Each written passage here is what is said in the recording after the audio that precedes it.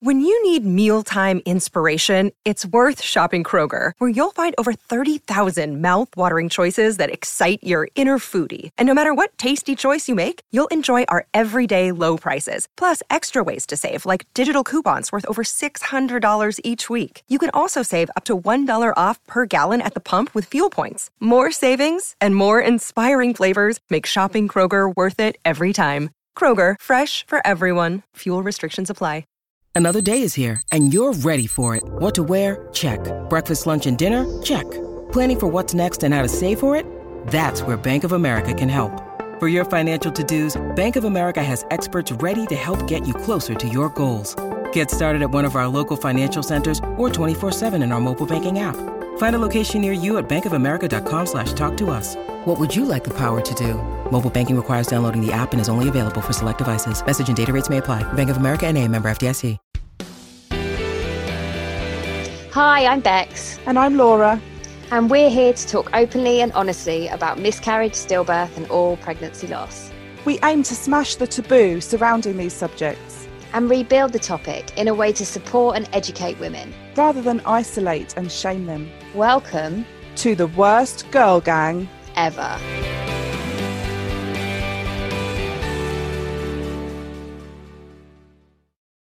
Hi everyone, and welcome to this week's episode of The Worst Girl Gang Ever. We are so lucky to be joined here in the studio this week by Claire. Hi Claire. Hi. Oh, hi. I love the studio.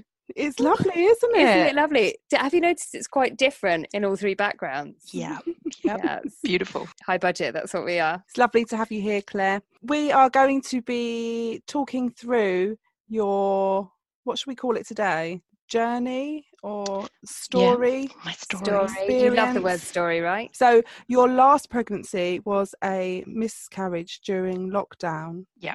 Prior to that, you had your little girl, Abigail. Yeah. And before that, which is what we're going to mainly focus on, was your termination for medical reasons with Evelyn. Yeah, that's right. So where do you want to start us off, Claire? Oh, my story. Let's go. Okay, so in 2015, I was 28 and we decided to come off contraception. I have polycystic ovaries, so very much viewed falling pregnant as a marathon and not a sprint. And I thought if I could get pregnant within 2 years, then that would be great. But in the meantime, I just enjoy my job and going out on the beers. 2 months later, I was pregnant. So to say that I was shocked was an understatement. I was also a bit sort of angry in a way. I felt like I'd lost those last 2 years of freedom. Yeah. And I felt like my life was over as I knew and loved it. And I think lots of women do feel that to a degree, but I'd never known anyone to be pregnant. And I felt like those feelings are really ugly and so sort of hid them away. I think obviously you had polycystic ovaries, and when we build ourselves up to something that is going to take a long time, we sort of look forward to what we can do in the meantime, you know, and then if it, boom, happens, I understand that you feel that sort of snatched from you a bit. Yeah. I did, and I just felt like, you know, my life was now on a one-way path that perhaps I wasn't quite ready for. But actually, I had a really good pregnancy, and I felt really well in myself. And by the start of the third trimester, I'd started to sort of accept it all and kind of own it. And I didn't feel quite so fake in terms of, you know, having this, you know, perfect pregnancy or what have you. So at 29 weeks, I went for a routine community midwife appointment, and she listens to the baby's heart, which was all fine. And then they measure your bump, as they always do. And she said, although it was well within the national guidelines, she said actually compared to my personal growth chart, it was just a bit big, and that she'd like me to go for a scan. And I just thought I'd been a greedy bastard because it had just been a bank holiday. Were people commenting, oh, you're so big for your... Oh, no, not at all. Not at all, okay. So it wasn't obvious. No, and I'm 6 foot, so I don't know, I'm always big. How long did you have to wait for the scan?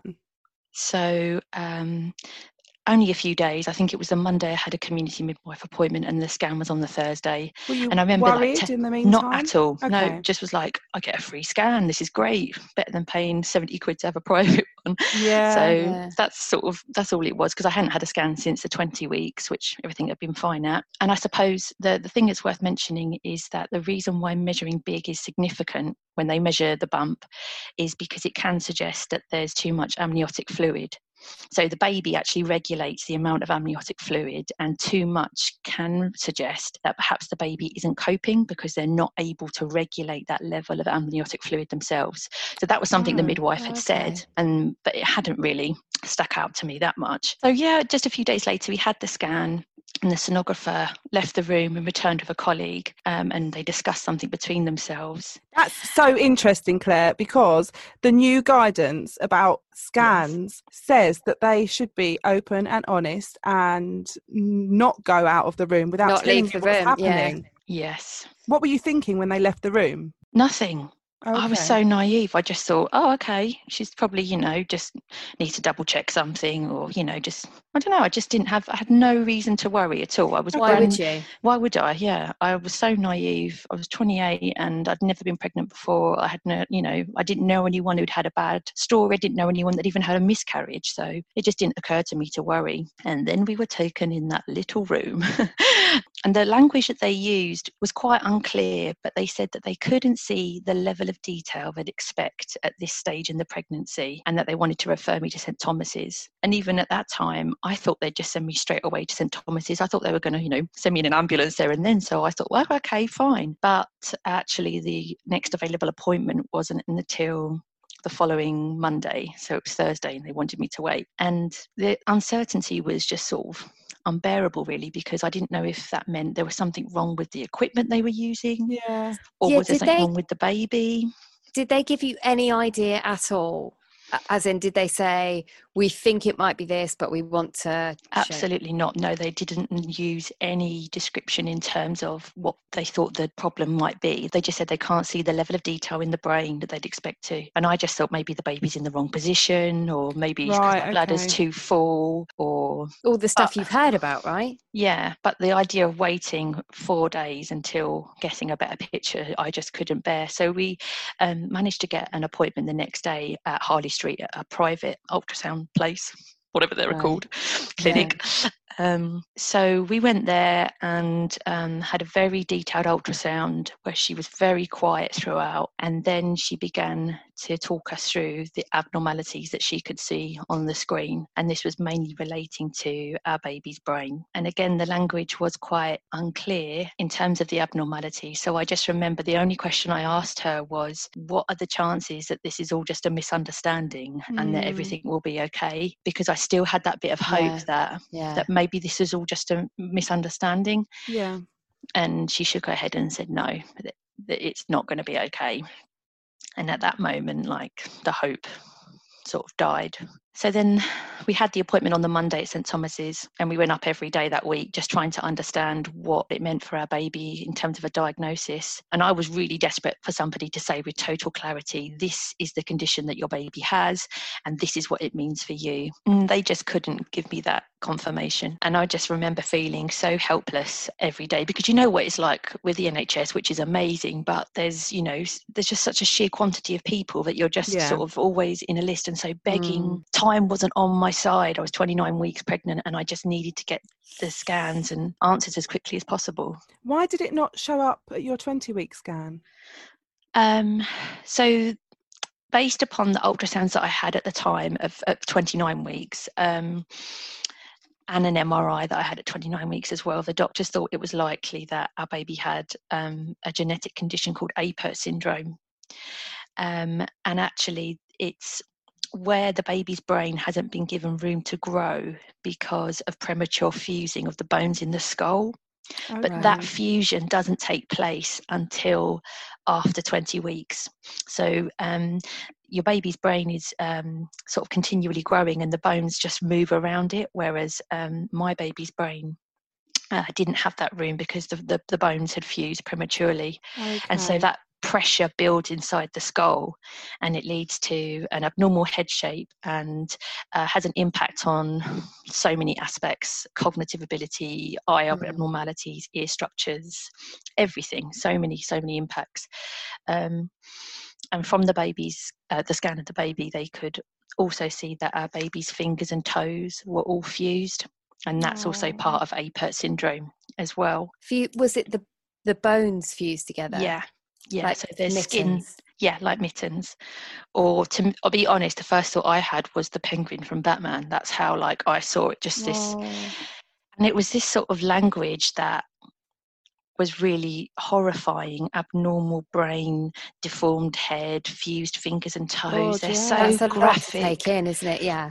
And they're so graphic and so disturbing. Yeah. And I just felt really frightened. Frightened of the results, but also really protective of my baby and not wanting to share that information with too many people, because it was so horrifying and so ugly to talk about, really. Oh, Did bless you feel frightened of your baby within you at that point?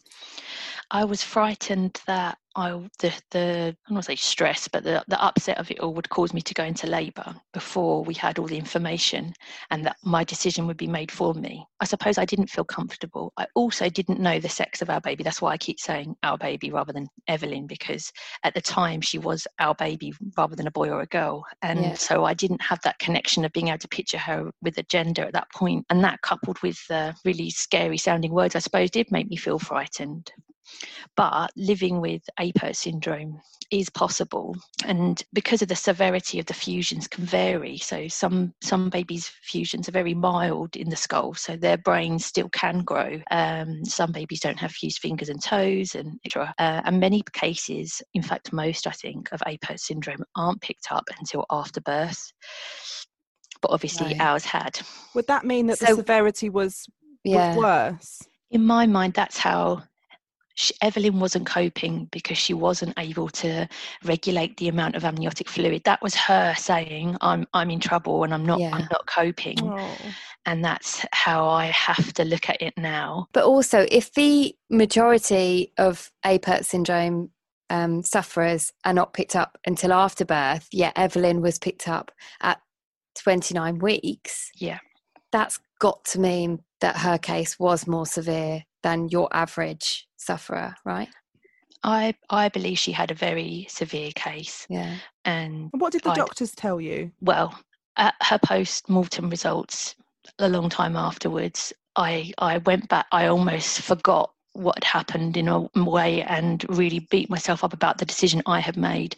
And the chief genetics doctor, stopped me as I was trying to have this total meltdown to her and said, Claire, we made this decision as a group of people in this room at the time that was what was best for your baby and what was best for you. And she really reminded me of that. This wasn't, sort of a decision I made on my own. She said, we made it all together, and we did. The information was all there. They displayed it. They did so much, analysis of the MRI. They compared Evelyn's brain, a 29-week-old, to a normal 29-week-old baby's brain, and they said, "Look at the difference." So and it was very obvious. It was night and day. It was night and day. There was nothing. There was nothing there for Evelyn. When you were trying to make the decision of what to do, did you ask them what would you do? What would you suggest, or what would you do? Yeah.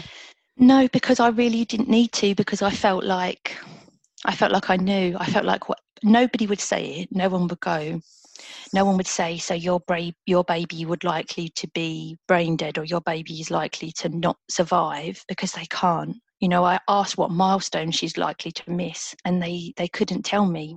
And so that's what life would be, a complete uncertainty of just waiting for her to hit a milestone and miss it. But at the same time, that's even if she survives, because babies with Apert syndrome have to have really major surgery to relieve that pressure in their skull, so that their brains can, within the first few months of them being born, they have to have that huge operation. And that's got to leave you wondering what quality of life they would have from the word go. Yeah. Exactly. A child I read online with Apert syndrome had over 60 serious operations in their life. And knowing that my child would have to fight for every single thing we take for granted, eyesight, brain function, that wasn't a fight that I wanted for my child. And I knew that I would not be able to cope with a child dying. And that's not how I felt a termination would be. It wouldn't feel the same. And so when you made the decision, were you both in agreement? Was it something that you talked about a lot, or did you both knew what you wanted? Yeah, we were both pretty much on the same page. I wanted to hang on to a bit of hope, but I had to also accept, for every time you want to be hopeful, you have to accept all the other sides of the coin as well. And once I'd thought about all of that, I wasn't prepared to take that. And also you're talking about the space of like a day and a half. Yeah. Really, in terms of making a decision, this isn't a long time, because even the proper tests to have APET syndrome was a 2-week wait for the results, and I couldn't wait that long at nearly 30 weeks pregnant. So well, I guess it doesn't really matter what, in that respect, it wouldn't matter what the syndrome was. The fact is the brain wasn't growing, whatever the cause of that was. Yeah. And that's what must have helped you make your mind up, the fact that the brain wasn't functioning as it should have been. Yeah. Well, that's the only thing. No one could ever really say it's not functioning. It was always, look at this image and then look at that. There was a lot of inferred that, Right. it was never quite as black and white That as I makes hoped it to be. That makes it so hard on you, because if someone could give you a definitive answer, then you would know, you would have that definitive answer, and you would be able to make a very grounded, structured decision based on those cold hard facts. Oh, you wouldn't have to not deal have with that. The worry, the what ifs, the guilt, and the fear of judgment as well. Yeah. So talk us through what happened after you'd made your decision, Claire. I had a procedure called a feticide, and the doctors taught me through what that would be like, but they warned if it wasn't successful that they'd have to try a less humane means. And so the procedure itself was lying very still, having them ultrasound me, and at the same time pass a really big needle through my tummy into my baby's heart in order to stop it. Wow. And my husband was next to me, kissing my tummy and talking to our baby, saying goodbye. And I just laid there thinking, how could there be anything less humane than this? And I was so frightened of what the alternative could be that I was just willing for it to happen and willing for it to work, and in my mind begging for it to work, because I was so scared of the alternative. And then once the procedure was done, the doctor said very kindly and with compassion, it's done. And I just let out a sob and just said thank you, and I meant it with every bone in me, because it was done. And I just needed to get to that point, and the relief was huge. Oh, Claire. And then there's just the small matter of waiting 15 minutes before having another ultrasound to check that your baby has definitely died. And then when they confirm, you catch yourself feeling relieved, and you think, this is so fucked up. On what planet would you ever be relieved at that information? But you are, because once you've committed to that decision, you just want it done. Yeah, of course.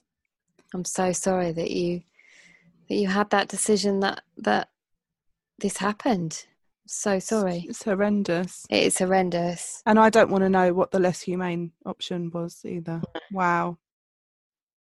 I don't know what it is. I think that's probably a good thing. Yeah. And then I suppose I had a sinking realisation that I would still have to deliver the baby. Of course. So I'd always been scared of labour. I'm a total scaredy pants and a wimp. But I also just felt so unprepared, because I hadn't had any of my antenatal classes at that point. They were all still to come. I didn't know the stages of labour. To be fair, I'm not still sure if I actually do still. I'm not sure. I've actually got kids. So. Now, I've always thought that I've never had labour because I had an emergency cesarean, but I've always thought that when you're in labour, it must be horrific.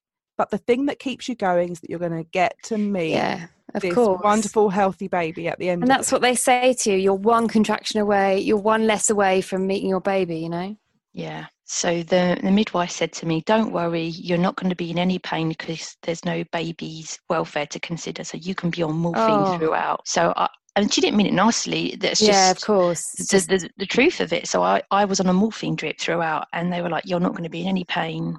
Don't worry about it. Well, that was not true. I was induced, and my body wasn't ready to give Evelyn up. And so it was a really long labour and very painful. And I was on a maternity ward, and I was just so mindful that I had a midwife with me all the time, and she should be with a woman that's having a live baby. And I was just a time waster, really. Why were you on a maternity ward? I was having a baby, and I suppose where else do you go in a hospital? Could you hear other women and other yeah babies? Oh my god. But you want to be looked after by midwives, don't you? Because they're the ones who know what they're doing. At the same time, if you're not given that level of validity almost to, you don't deserve a midwife because your baby's not alive, or that wouldn't be as nice either. She was actually breech as well, so I don't know if that made it a lot more uncomfortable. Obviously, if she'd been alive, I'd had to have had a C-section, but because she wasn't, that didn't have to worry. And then she was finally born, and the only thing that we managed to keep as part of all of the plans that we had was that my husband got to tell me if it was a boy or a girl, and Jason said it's a girl, and that was obviously bittersweet. And she stayed in a cold cot next to me it was about midnight by the time I delivered her, and I'd had so much morphine, I was just a bit loopy, so they left us for the night. But I kept having they come in and check on us, and I thought they were trying to take her away, and I kept shouting out for them to sort of leave us alone, because I think the morphine made me a bit mental, and I didn't really know where I was. And then in the morning, the midwife who specialises in loss, bereavement midwife, that's it. She came in. She was extremely kind and offered to take pictures. She knew what we would want to look back on. And I just sort of agreed and went along with whatever she suggested, and I'm really pleased I have those pictures of Evelyn and of us holding her. But at the same time, I know that the way I look in those pictures, and just smiling for the camera, isn't how I felt. I was totally hollowed out and actually quite afraid of Evelyn because of her poorly fingers and toes and her really misshapen head. She looked so poorly, and because of that, I didn't really want it. I didn't let anybody come to the hospital, like our parents or anyone. And do you regret that now? No, because I know why I did it. I couldn't cope with my own feelings towards it. And you couldn't cope with anyone else's on top of yours? No. Yeah, that makes sense. That's fair enough. I think whenever you go through something really traumatic, your brain has a brilliant way of coping and doesn't let you think too far ahead. Yeah. And you go through emotions. We've talked about this so many times. It's a bit like autopilot. You just go into autopilot and your body just does it. Yeah, exactly. And your brain doesn't know what the fuck's going on. No. And you don't think that far ahead either. You just do the next thing on that you've got to do. You just get to that next stage. And so, the bereavement midwife asked us if we wanted a post-mortem on Evelyn. And I agreed, and I really wanted to, because I thought it would help give us answers and some form of sort of information about why it happened. But unfortunately, after waiting months for the results, absolutely nothing came back. Other than, yes, your baby has suspected APERT syndrome. And the fact that I'd let my baby go through a post-mortem and all those awful thoughts of your baby lying there having it cut open, I just felt wretched for. So, and I guess just words like termination for medical reasons it's something I can really say freely now, 4 years down the line. But at the time, I really struggled to say that to anybody, that's what I'd had. For what reason? Guilt and judgment. And it's just such a horrible, scary word, It's termination, abortion, they're scary words, aren't they? Feticide, like it. Oh, that's an awful word, a really, really awful word. Yeah. What did you tell people? What did you say? Well, I felt like I didn't really fit into any category, because where Evelyn was so far along, or I was so far along in my pregnancy, she's legally recorded as a stillbirth. She has a stillbirth certificate. We had to have a funeral for her. But to me, a stillbirth was somebody that had lost their child during really late stages of pregnancy through no decision of their own. And so I felt like I was taking something away from those women who had genuine stillbirths. I just didn't know I still don't know anyone that's had a termination for medical reasons. We have had so many people contact us, haven't we, Bex? So many. Really? But I think the reason is because exactly like you, they don't talk about it for fear of judgment, for guilt, all of these horrid reasons. I mean, they just must make you feel so awful inside, even though you've done nothing wrong. All the people that have contacted us to share their stories. Yeah, so and to want help to speak other out people about it. Yeah, but you got in there first, Claire. So shotgun. we've had to Tell them to wait till series 2. Series 2. How long after Evelyn did you fall pregnant with Abigail? So I went back onto contraception. I felt like I had run 24 miles of a marathon, not got to the finish line, but to be told I needed to go right back to the beginning and start again. And I did not have the heart for it. I did not have it in me to do it again. And I just wanted to run as far away from the trauma. Did it alter the way you felt about friends that were announcing pregnancies and births, and how did you cope with that?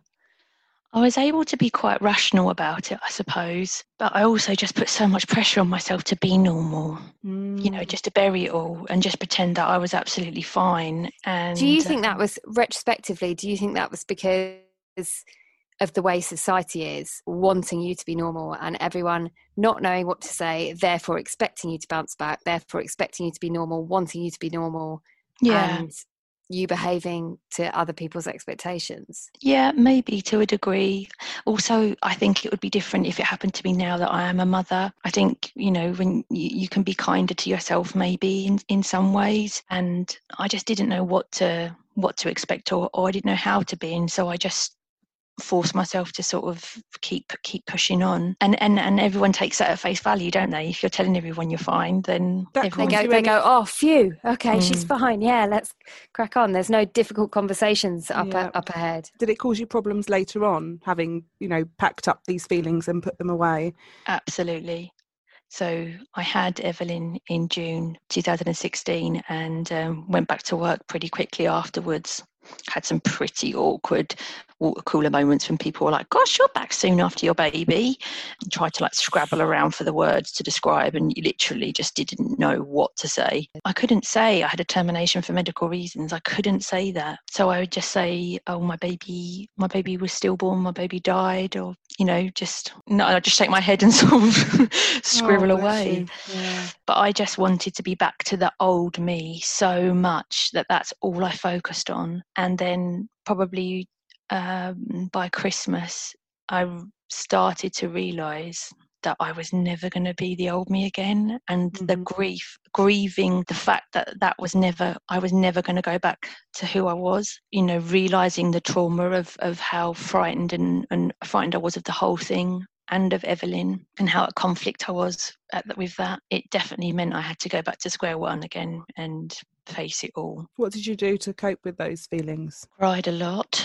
I did have some counselling. I got in touch with Mind and had they provided me with, I think, 8 sessions. Helpful? Yes, very helpful actually. Probably just because it got me talking about it more than anything. How long after did you decide that you wanted to have another baby? Oh my gosh, 2017, the following year. It was never, looking back, I was terrified. I fell pregnant. Actually, I didn't have a period. I came off the contraception and I never had a period. And so I ended up falling pregnant for Abigail on Clomid. And I had an APERT test. So the Great Ormond Street Hospital had just started a brand new test for APERT syndrome. And how early could you have that done? At 9 weeks. Oh, wow. So I had to have a scan at 9 weeks to date me, and all of that, it was very fractured. So there's no one central unit that's looking after me, because my previous care had been under St Thomas's, my birth was at Derwent Valley, just all over the show. So I had to call around a lot trying to get this previous dating scan locked in. And every time I just called someone, I just burst into tears because I didn't even know where to begin telling them what had happened. It just felt too big. It felt too big. And I don't think I ever really settled down until Abigail was here.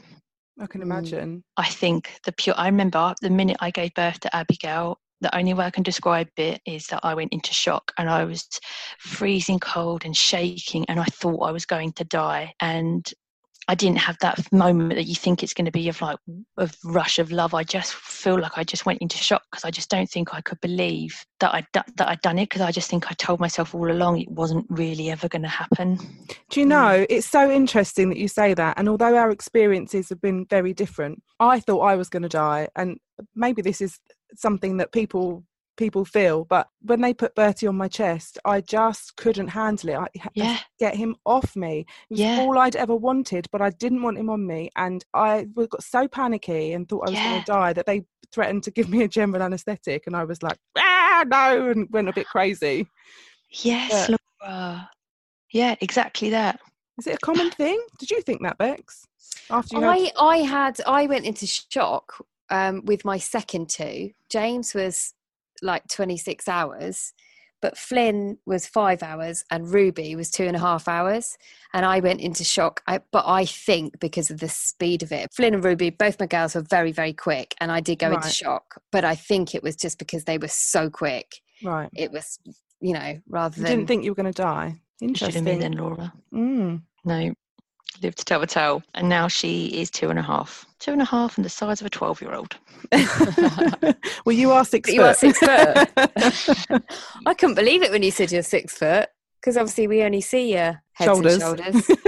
Knees and toes, knees and toes. Oh no, we managed to get a song into this one too. Anything else that you want to tell us, Claire? No, just if there's anyone out there who's had a termination for medical reasons, hold on, sister. Oh, bless you. It's shit. It's shit. Proper shit. It all is. But having to make that decision, it's just so cruel, isn't it? It's so cruel. Poor Evelyn. Indeed, and poor you. But do you know what? She never knew the cold, and there's so much misery in this world that she will never know. All the time that she was with you, she was warm and she was loved and she was looked after, Yeah, and for so long afterwards, I couldn't see anything happy without getting upset and thinking about her, or I couldn't listen to a piece of music and not think of her, or if I watched fireworks or a sunset, everything, I just thought she's never going to experience any of this. But like you say, she's also then been spared all of the pain and the sadness, and that there was she was very not poorly a healthy baby, and the suffering is just to choose to put her through that suffering is huge, isn't it? Yeah, I didn't want that for her or for when us. It's such an unknown entity as well. The only thing that you knew for certain is that there would be suffering. Yeah. I think you're amazing. I think you're amazing that you're willing to come into the studio and talk about this. Thank you for having me in the studio. That's a pleasure. Bunch of dicks. Oh, thank you so much, you guys. No, thank you. Oh, girls, it's been emotional. Thank you so much, everyone, for tuning in. And please, when you have a second, rate us, review us, and share us. And let's get this taboo smashed. See you next week.